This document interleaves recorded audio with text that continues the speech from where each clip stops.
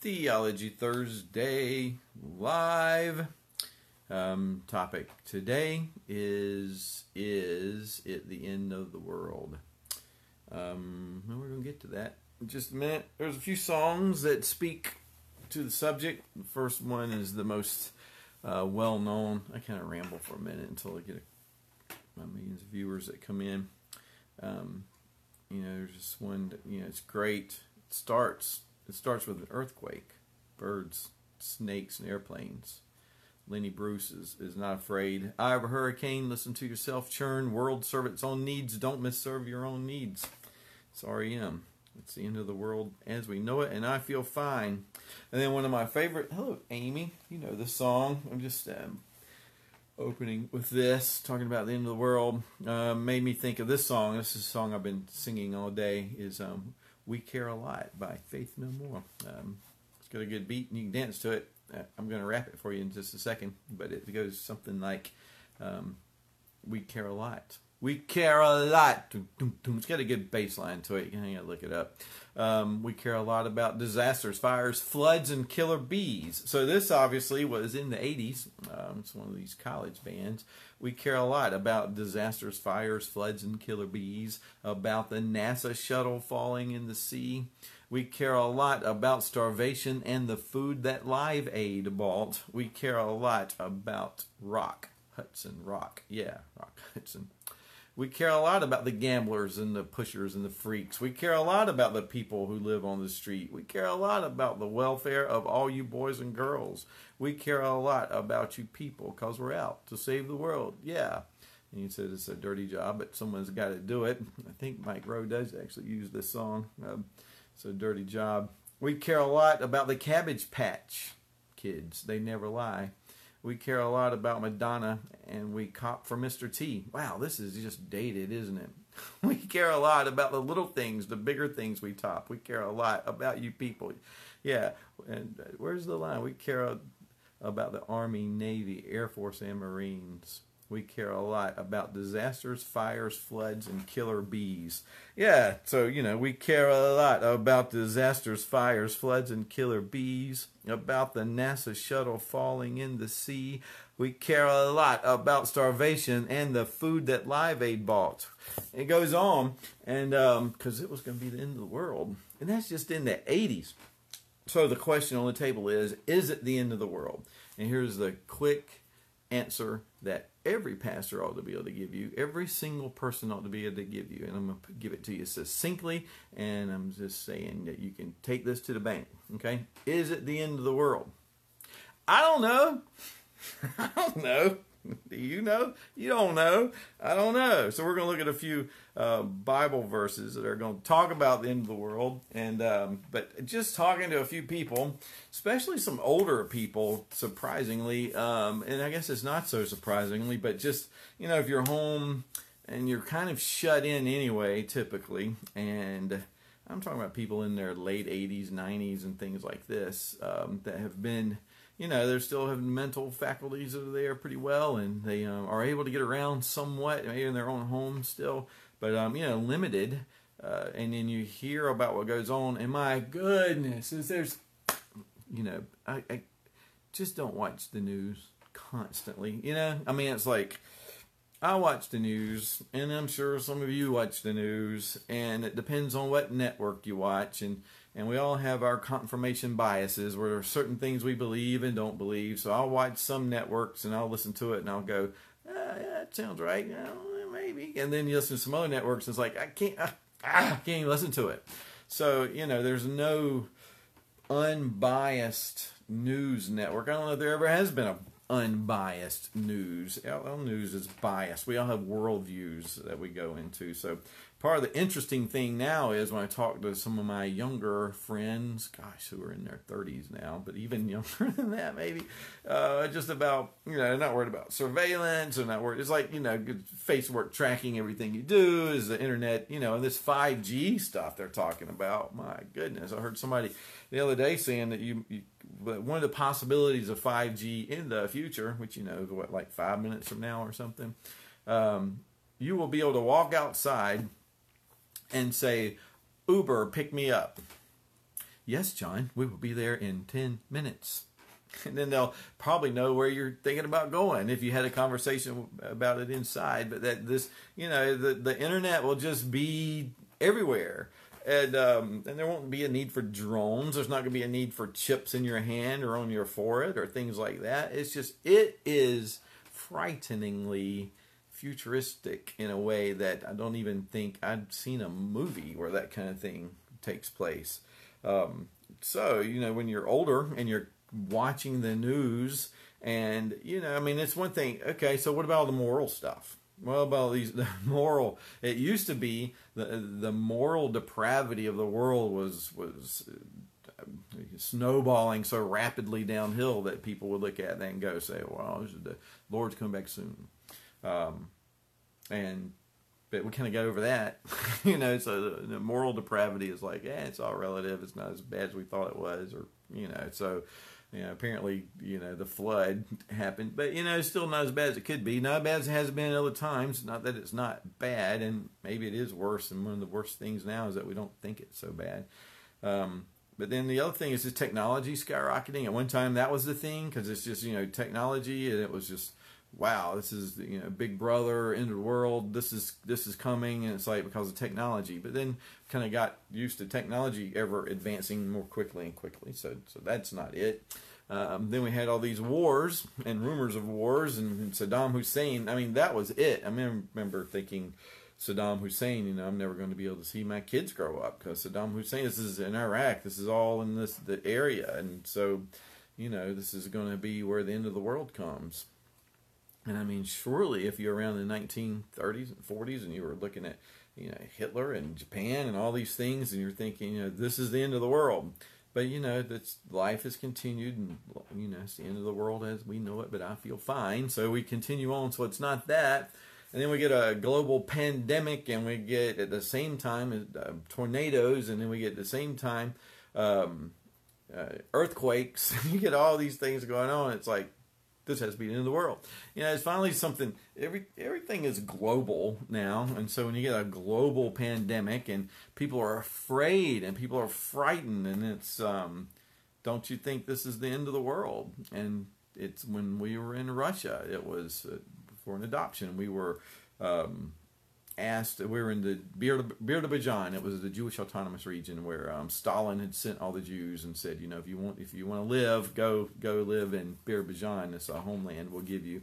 And so they went there, but all of the Jews were leaving to go back to the homeland of Israel.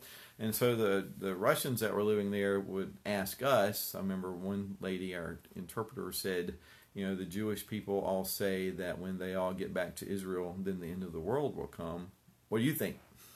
It's like, well, I don't know. It's like, and our answer, which was a long time ago, was in the 90s. Well, I think it's a pretty good answer still, though, because you're put on the spot by somebody and you're trying to witness to people as well. And we just said, well, the end of the world for you is going to happen when you die, and that's going to be it. So the question is, what are you doing with this life now? What are you doing until then?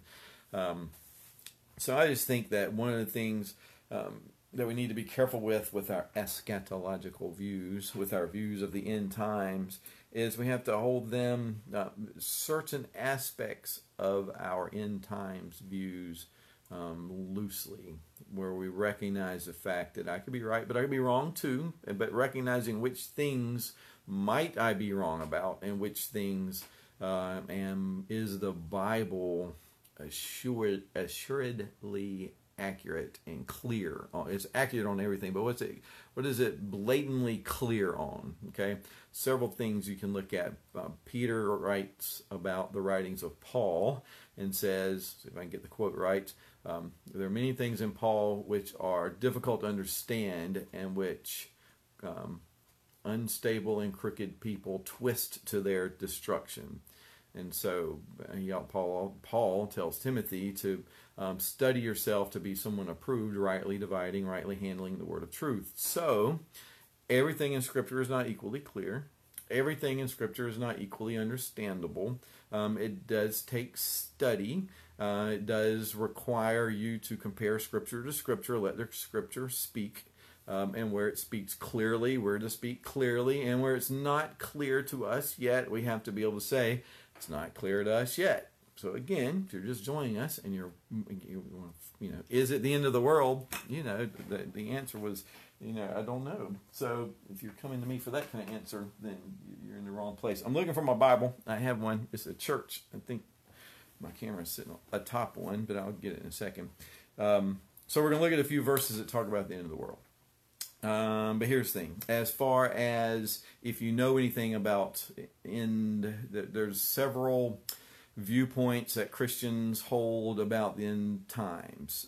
And these would be Bible-believing people who go to the same scriptures and come up with differing views of the end times. Now, I think we have to be careful of this, because what can happen is non-Christians or weak Christians or outsiders of some sort, they listen in on these conversations, and then we're like, this is absolutely true, and then another Christian, no, this is absolutely true.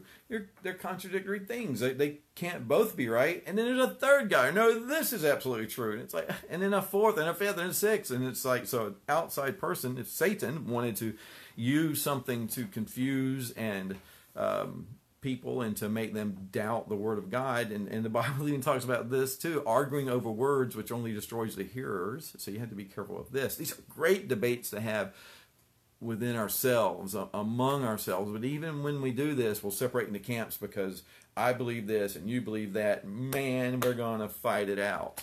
And no idea what that means, Eric. So I think what is beneficial is to be able to have these conversations amongst ourselves in a way that we're able to say, I'm not sure about these things, but here's what I am sure that the Word of God teaches about the end of the world. 1, the world will end. 2, Christ will return at the end. Okay? It's got to be a 3. 3, it is appointed to man once to die, and after that, judgment. Okay, so those things are true. There will be an end. Jesus comes at the end, and we're going to be judged. Every single person. Even those who, maybe you're alive at the end of the world. What happens then? And you're transfigured in the twinkling of an eye. And that's where some people believe in the rapture, which I don't believe in. So, that right there, immediately some Christians are like, I don't believe him. I'm turning off that video. I'm never going to his church. The whole denomination is satanic. Because you don't believe in a rapture. And it's like, all right, well, if you believe in a rapture, it's got to be one of those things that you hold lightly in your hands. But, we've read Left Behind books and we've seen the stories, and that's what we've been, our tradition a lot of times dictates we must believe in. So it gets to be, and it's a doctrine that separates some people from others. Some Christians from others, and it becomes a defining. This is where we have our problems, when the rapture becomes a theological doctrine, viewpoint, stance that is used to separate true believers from maybe they're okay, but they're kind of messed up because they don't believe this. That the rapture becomes pivotal to the gospel. So you got to be careful with that whole rapture thing being pivotal to the gospel, because I know I, for one, don't hold the view of the rapture. I did for years. We can debate that at some point, but I have to recognize, and you have to recognize, that whether there is or there's not. Okay, let's say there's a rapture. Okay, let's say I got that one wrong. So what? I mean, what difference is that going to make? And I'm sure people who believe in a rapture are going to make a huge deal about it and say this is why it matters, and I'm sure they've got reasons why it matters. But one way or the other, you're a believer or you're not a believer. You're either in Christ or you're not in Christ. You're going to be judged. You're either going to be judged in Christ, you're going to be judged for your sins. You're either going to heaven or you're going to go to hell. There's going to be lots of stuff that happens in the middle that the Bible's not, at least to us, the Bible isn't clear exactly on it yet.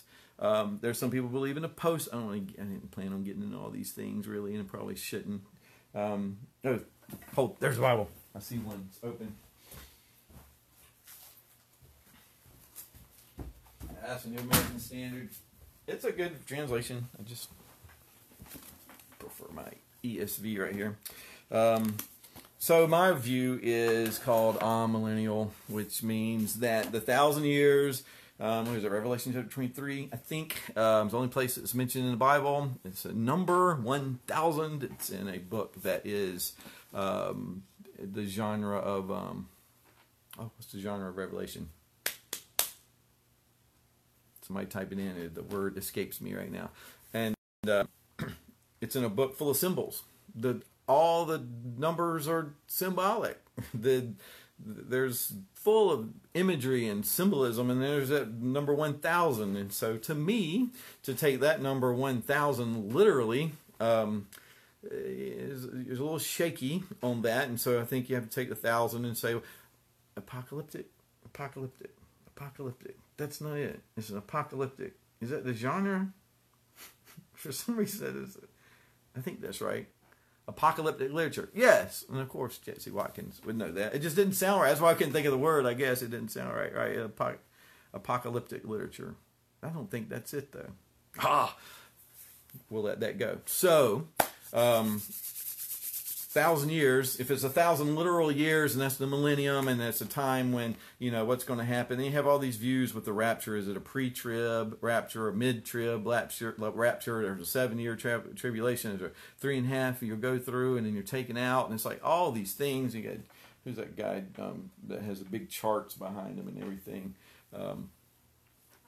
Just lays this stuff out, how this stuff is going to happen. And people can get so caught up into their eschatological views, their end time views, all these little details of what's going to happen, that they miss the big picture. You know what I mean? It's like you can't see the forest for the trees. That Jesus is coming back, that faith in him is completely necessary.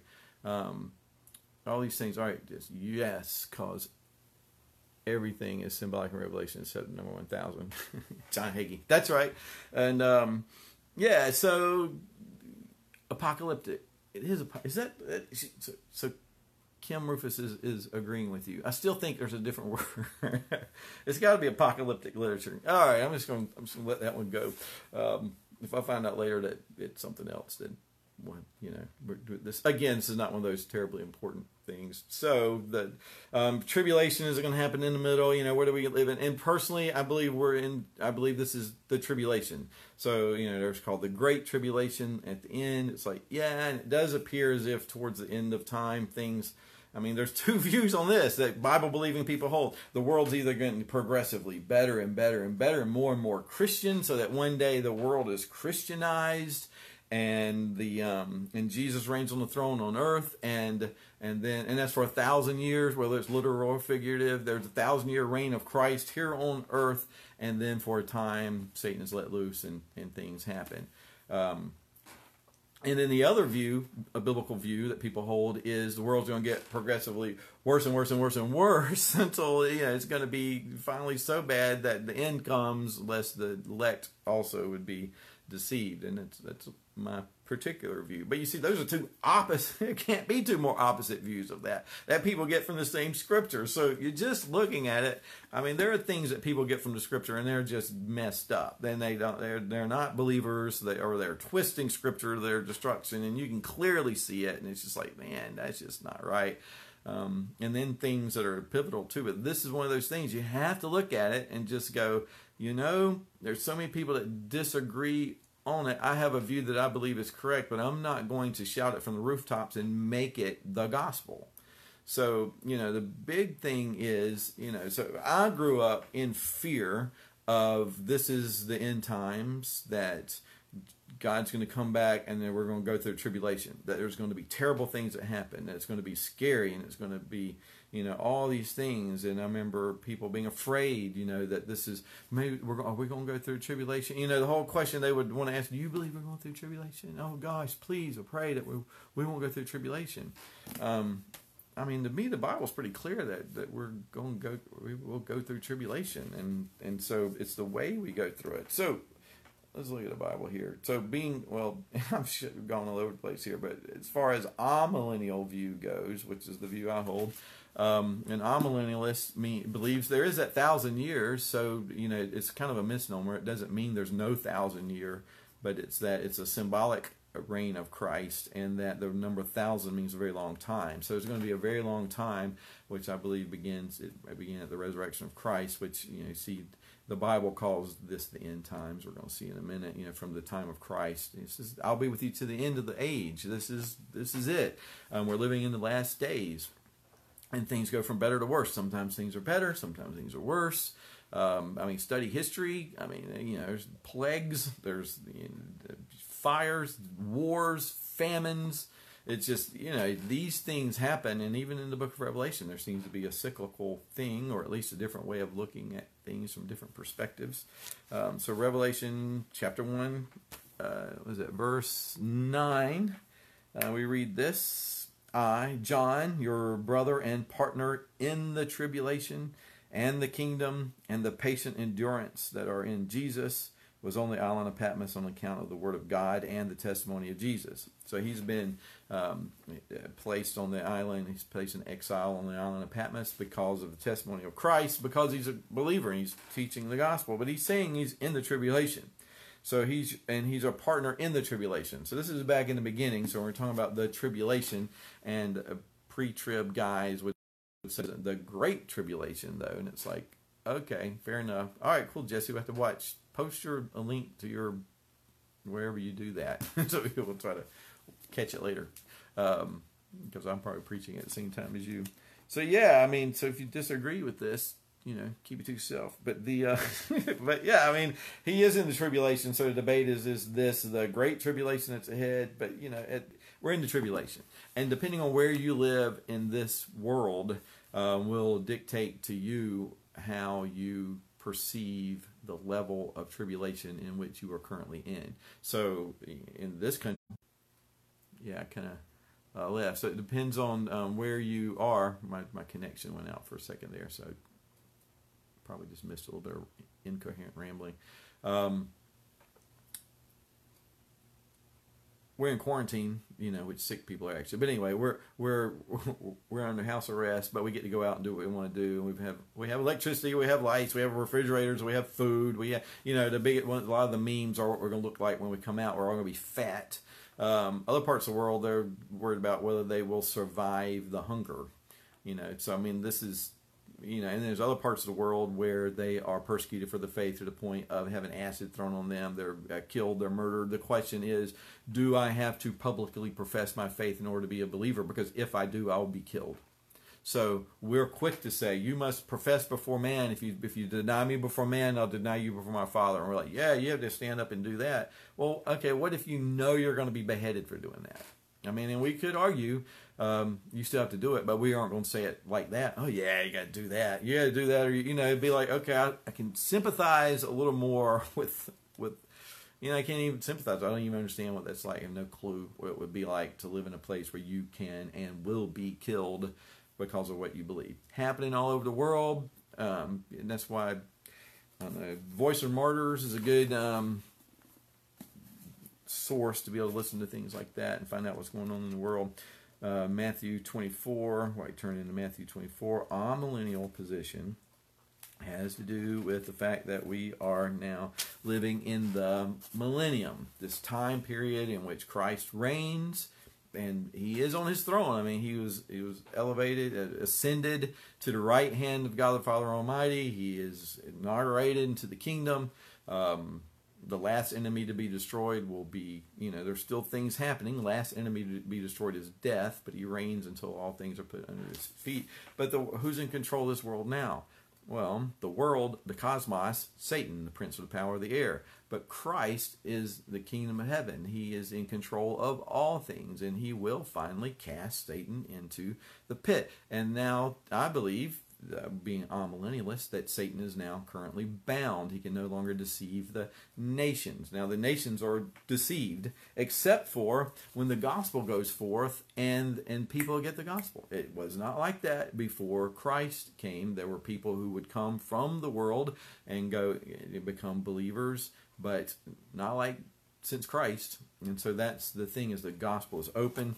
And so Satan is bound, Dr. Kelly would say, but he's on a very long leash. So he has lots of power. He's bound, but he's not. And then he'll be let loose for a while. Now, to me, in that perspective, that means that the church believers are going to be smaller in number, but possibly more powerful. But the key to it is, what are we doing wherever we are, whatever's going on? It's always the gospel. So look at this, Matthew 24. All right, so, and there's more stuff outside Revelation that talks about the end of the world than there is in Revelation that talks about the end of the world. Apocalyptic literature. It's got to be. This must be what it is. Jesus left the temple and was going away when his disciples came to point to him the buildings of the temple. But he answered them, "You see all these, do you not? Truly I say to you, there will not be left one stone upon another, will not be thrown down." So he sees the temple, it's got all these stones, he says it's going to be overthrown, which it was, and it's knocked over today. But he's also talking about his body. So as he sat on the Mount of Olives, the disciples came to him privately and said, "Tell us, when are these things going to be, and what will be the sign of your coming and of the close of the age?" Now this is tricky, because what does he mean by the close of the age? Does that mean the end of the world? Or does that mean the close of the last age, which is all the way up to the time of Christ, and now the new covenant has come, and so we have this age? And people get very doctrinal there. And Jesus said, so this is the words, "See that no one leads you astray. For many will come in my name, saying, I am the Christ, and they will lead many astray. And you will hear of wars and rumors of wars. See that you are not alarmed, for this must take place, but the end is not yet." Now, I believe this part is talking about a lot of things, a lot of prophecy in Scripture has double fulfillment. It's some immediate, but it also points to the day, the end of time. And that's what I think a lot. Nation will rise against nation, kingdom against kingdom, and there will be famines and earthquakes in various places. There we are. But this has been going on a long time. In our ease, I believe that we see this stuff as, it's got to be in the world because I'm in great discomfort right now. But he says in verse 8, all these things are but the beginning of the birth pains. So birth pains, something's coming, but you've got these little rumblings, these things that take place. And I say little because I haven't had birth pains. "Then they will deliver you up to tribulation and put you to death, and you will be hated by all nations for my name's sake. And then many will fall away and betray one another and hate one another. And many false prophets will arise and lead many astray. And because lawlessness will be increased, the love of many will grow cold. But the one who endures to the end will be saved." All right, so there's a call for endurance. So what do you believe about all this? When is it? How does it work? You endure. What do you do in the tribulation? Endure. Are we in the tribulation right now? Endure. Is there a great tribulation coming? Endure. What are we supposed to do? Endure. How? In the power of the Holy Spirit. So we're called to endure. 14. "And this gospel of the kingdom must be proclaimed throughout the world as a testimony to all nations, and then the end will come." So we're supposed to be testifying to all nations, sending missionaries, supporting missionaries, giving money to missionaries, giving money to foreign ministries, to churches. We have so much money in this country that if we were to tithe it, give a tenth of it for world missions, we could do amazing amounts. So churches, one of the things we had to be focused on is world missions. So not just on the denominational level, but individually and church level and denominational level. So when you see the abomination of desolation, now see a lot of this, now we're getting into, I think a lot of this has to do with the temple, that when Nero came in and he set up the standards in the temple as abomination of desolation, he said, some said he had slaughtered a pig on the altar and stuff. So, it says, and then those who are in Judea flee to the mountains, the one who's on his housetop. So this is the part where people hear this and it's like, I wish we'd all been ready. If you know that song, "Two men walking up a hill, one disappears and one's left standing still. I wish we'd all been ready." There's no time to change your mind. The sun is coming. You've been left behind. Okay, so regardless, again, I don't believe the rapture, but I do believe there's an end time, and I believe that Christ is coming. But there's a lot of historical data to suggest that this is talking about people who are living in Jerusalem at the time, and they're at peace with the Jewish people, the Christians and stuff, but they get this revelation that they need to leave when they see the Roman powers coming, and they see them coming and tell everybody, we need to get out, this is not going to be good, and they stay, and the Christians leave, and they take this verse, this passage, to be prophetic for that time, And then the Jewish people go through great tribulation. I mean, a great tribulation, horrific things that occur when Rome actually surrounds them and keeps them there. And from that point forward, the Jews and the Christians never quite got along again. Verse 29, immediately after the tribulation of those days, the sun will be darkened, the moon will not give its light, and the stars will fall from heaven, and the powers of heavens will be shaken. So, yeah. So, and so what does that mean? Are we going to see the stars actually fall from heaven? You know what? And again, this is prophetic language, apocalyptic language, where I keep losing my signal here. They are vast changes in what's going on in the world and stuff. So then there will appear in heaven the sign of the Son of Man, and all the Son of Man, and all the tribes of the earth will mourn, and they will see the Son of Man coming in the clouds of heaven with power and great glory. And he will send out his angels with a loud trumpet call, and they will gather his elect from the four winds, from one end of heaven to the other. And then verse 36, but concerning that day and hour no one knows, not even the angels of heaven, nor the Son, but the Father only. For as were the days of Noah, so will be the coming of the Son of Man. For as in those days before the flood, they were eating and drinking and marrying and giving in marriage until the day when Noah entered the ark. And they were unaware until the flood came and swept them all away. So will be the coming of the Son of Man. Then two men will be in the field, and one taken and one left, two women. So it goes on again. But therefore you must be ready, for the Son of Man's coming in an hour you don't expect.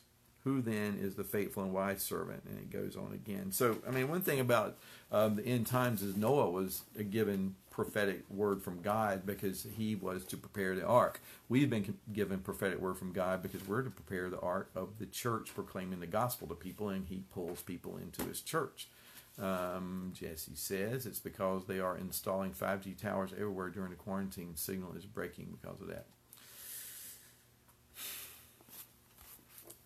I get to put stuff like that in my head. 2 Peter chapter 3. You're right. 2 Peter chapter 3 also talks about the end times. I'm going to try to wrap this up too. I don't mean to keep everybody so long. 2 Peter chapter 3. The day of the Lord will come. This is now the second letter I'm writing to you, beloved. In both of them, I'm stirring up your sincere mind by way of reminder that you should remember the predictions of the holy prophets and the commandment of the Lord and Savior through your apostles, knowing this, first of all, that scoffers will come in the last days with scoffing. What else would they do? Following their own sinful desires. They will say, where's the promise of his coming? For since the fathers fell asleep, all things are continuing as they were from the beginning of creation. For they deliberately overlooked this fact, that the heavens existed long ago, and the earth was formed out of water and through water by the word of God. And that by means of these, the world that then existed was deluged with water and perished. That's the flood. But by the same word, the heavens and earth that now exist are stored up for fire, being kept until the day of judgment and destruction of the ungodly. But do not overlook this one fact, beloved, that with the Lord 1 day is as 1,000 years, and 1,000 years as 1 day. In other words, he doesn't keep up with time the way that we keep up with time. But do not overlook this one fact, beloved, that with the Lord 1 day is 1,000 years. 1,000. Okay, the Lord is not slow to fulfill his promise, as some count slowness, but is patient toward you, not wishing that any should perish, but that all should come to reach repentance.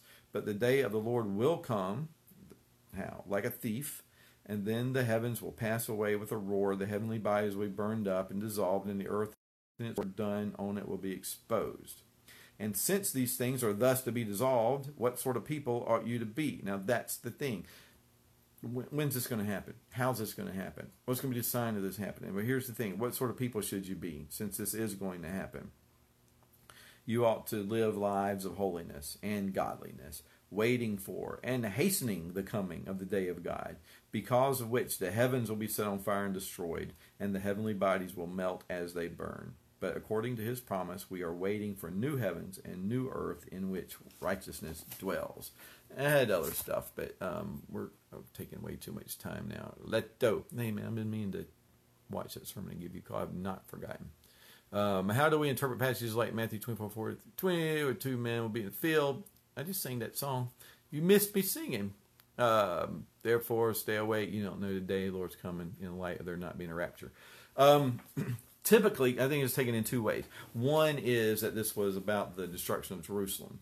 That there was going to be this great overtaking. That there will be, one will be destroyed and one not. That it's going to be many people die. The second one is that we're talking about in the coming days, when the Lord is coming back, that in the twinkling of an eye, there are going to be those who are believers and those who are not believers. So yeah, we'll look up some of this later because I'm completely going over too much time and I didn't plan on getting into all of this. Also, the sign of the end of days. Yeah, looking forward to hearing your Theology Thursdays on Revelation. Yeah, didn't mean on being Revelation. They're just on stuff that people are talking about. So, here's my main point is this, that, 1 John 5:1. All right, got to do that real quick. 1 John 5:1. And I'll look more at, lick my fingers, but I haven't been around anybody. 1 John 5:1. Everyone who believes that Jesus is the Christ has been born of God, and everyone who loves the Father loves whoever's been born of him. By this we know that we love the children of God when we love God and obey his commandments. For this is love of God, that we keep his commandments.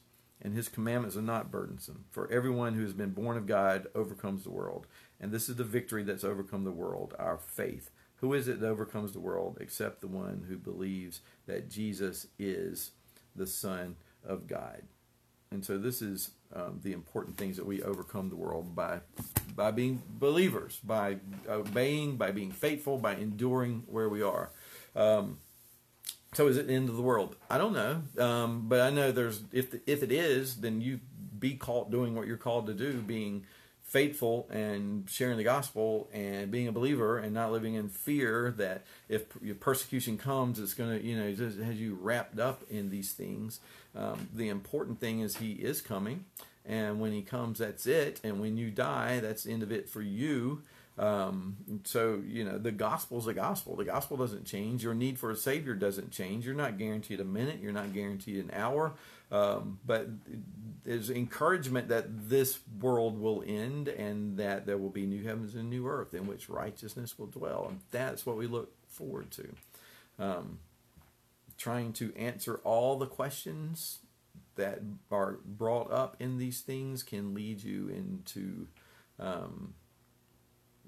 a lot of time spent that you could be spent learning other things too. So I'm not saying don't spend time studying it, but some people, this is it. This is it, the end times. And if you disagree with their end times view, then they will not listen to you. They will not go to your church, and they will not, separate. So you have to be very careful about those things. Keeping the gospel central. Paul said, I've decided to know one thing: Christ and him crucified. Christ and him crucified. I don't care whether you're in the middle of the rapture, you're in the middle of whatever's going on, it's Jesus Christ. He is the way, the truth, and life. No man comes to the Father but through him. So is it the end of the world? I don't know. Apparently, we went another minute here. So, carry on. Encourage one another. As you see the day approaching, encourage one another, love one another, be good to one another, be faithful to one another, go to church. Find a way to go, 10 or more gathered, you're okay. 10 or less are gathered, I think you're okay. I don't know. I'm thinking about going to multiple services because that's what all the big churches have. So I think that's what we've been missing is multiple services. All right. Send more questions and I'll watch Jesse's sermon and gather more stuff, and I'll think about the whole thing with the two guys walking and one taken away too. All right. God bless.